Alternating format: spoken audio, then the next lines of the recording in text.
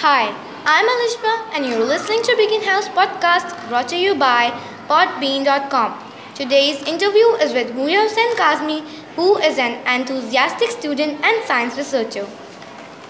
Hi Hooria, Hello Alishba, thanks for coming on the podcast. it's my pleasure.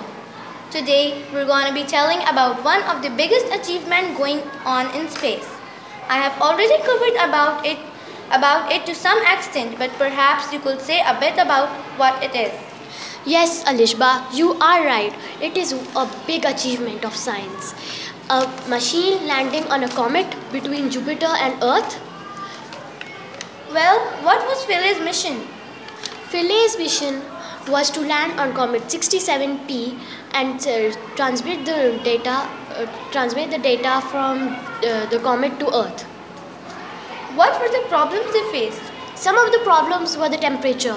Sometimes it was too hot and Philae could have died. And some of the problems were the battery. The battery was dying at that time. Can you tell us when did Philae land? It landed on 12th November, approximately 1535. Why are comets important to study? Comets are very important. They are considered the oldest part of the solar system, and they could even tell us if aliens really exist. Wow! I seriously hope ESA succeeds and I'm excited what they will find.